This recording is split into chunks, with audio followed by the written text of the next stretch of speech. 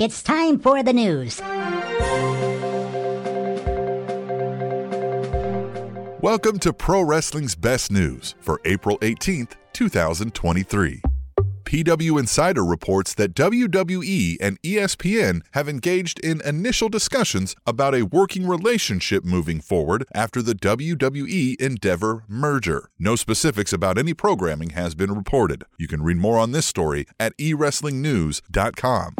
Former NWA World Heavyweight Champion Nick Aldis returned to Impact Wrestling at their pay-per-view event, Rebellion. Aldis performed on commentary and was engaged in a dramatic stare-down between himself and newly crowned Impact Wrestling World Champion Steve Maclin. You can read more on this story at WrestlingInc.com.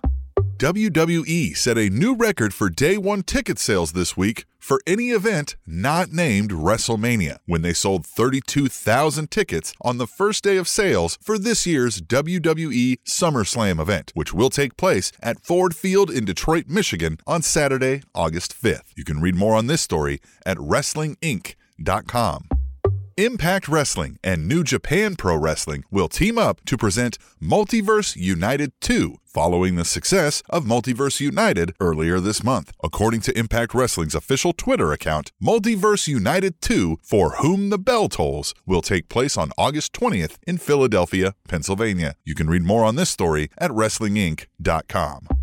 Tommy Dreamer announced that he will be leaving professional wrestling for a while following his victory at Impact Wrestling's Rebellion pay-per-view event this weekend. Following his match, Dreamer spoke in a clip about his career and how much love he has been given. Dreamer offered no timetable for an expected return. You can read more on this story at eWrestlingNews.com.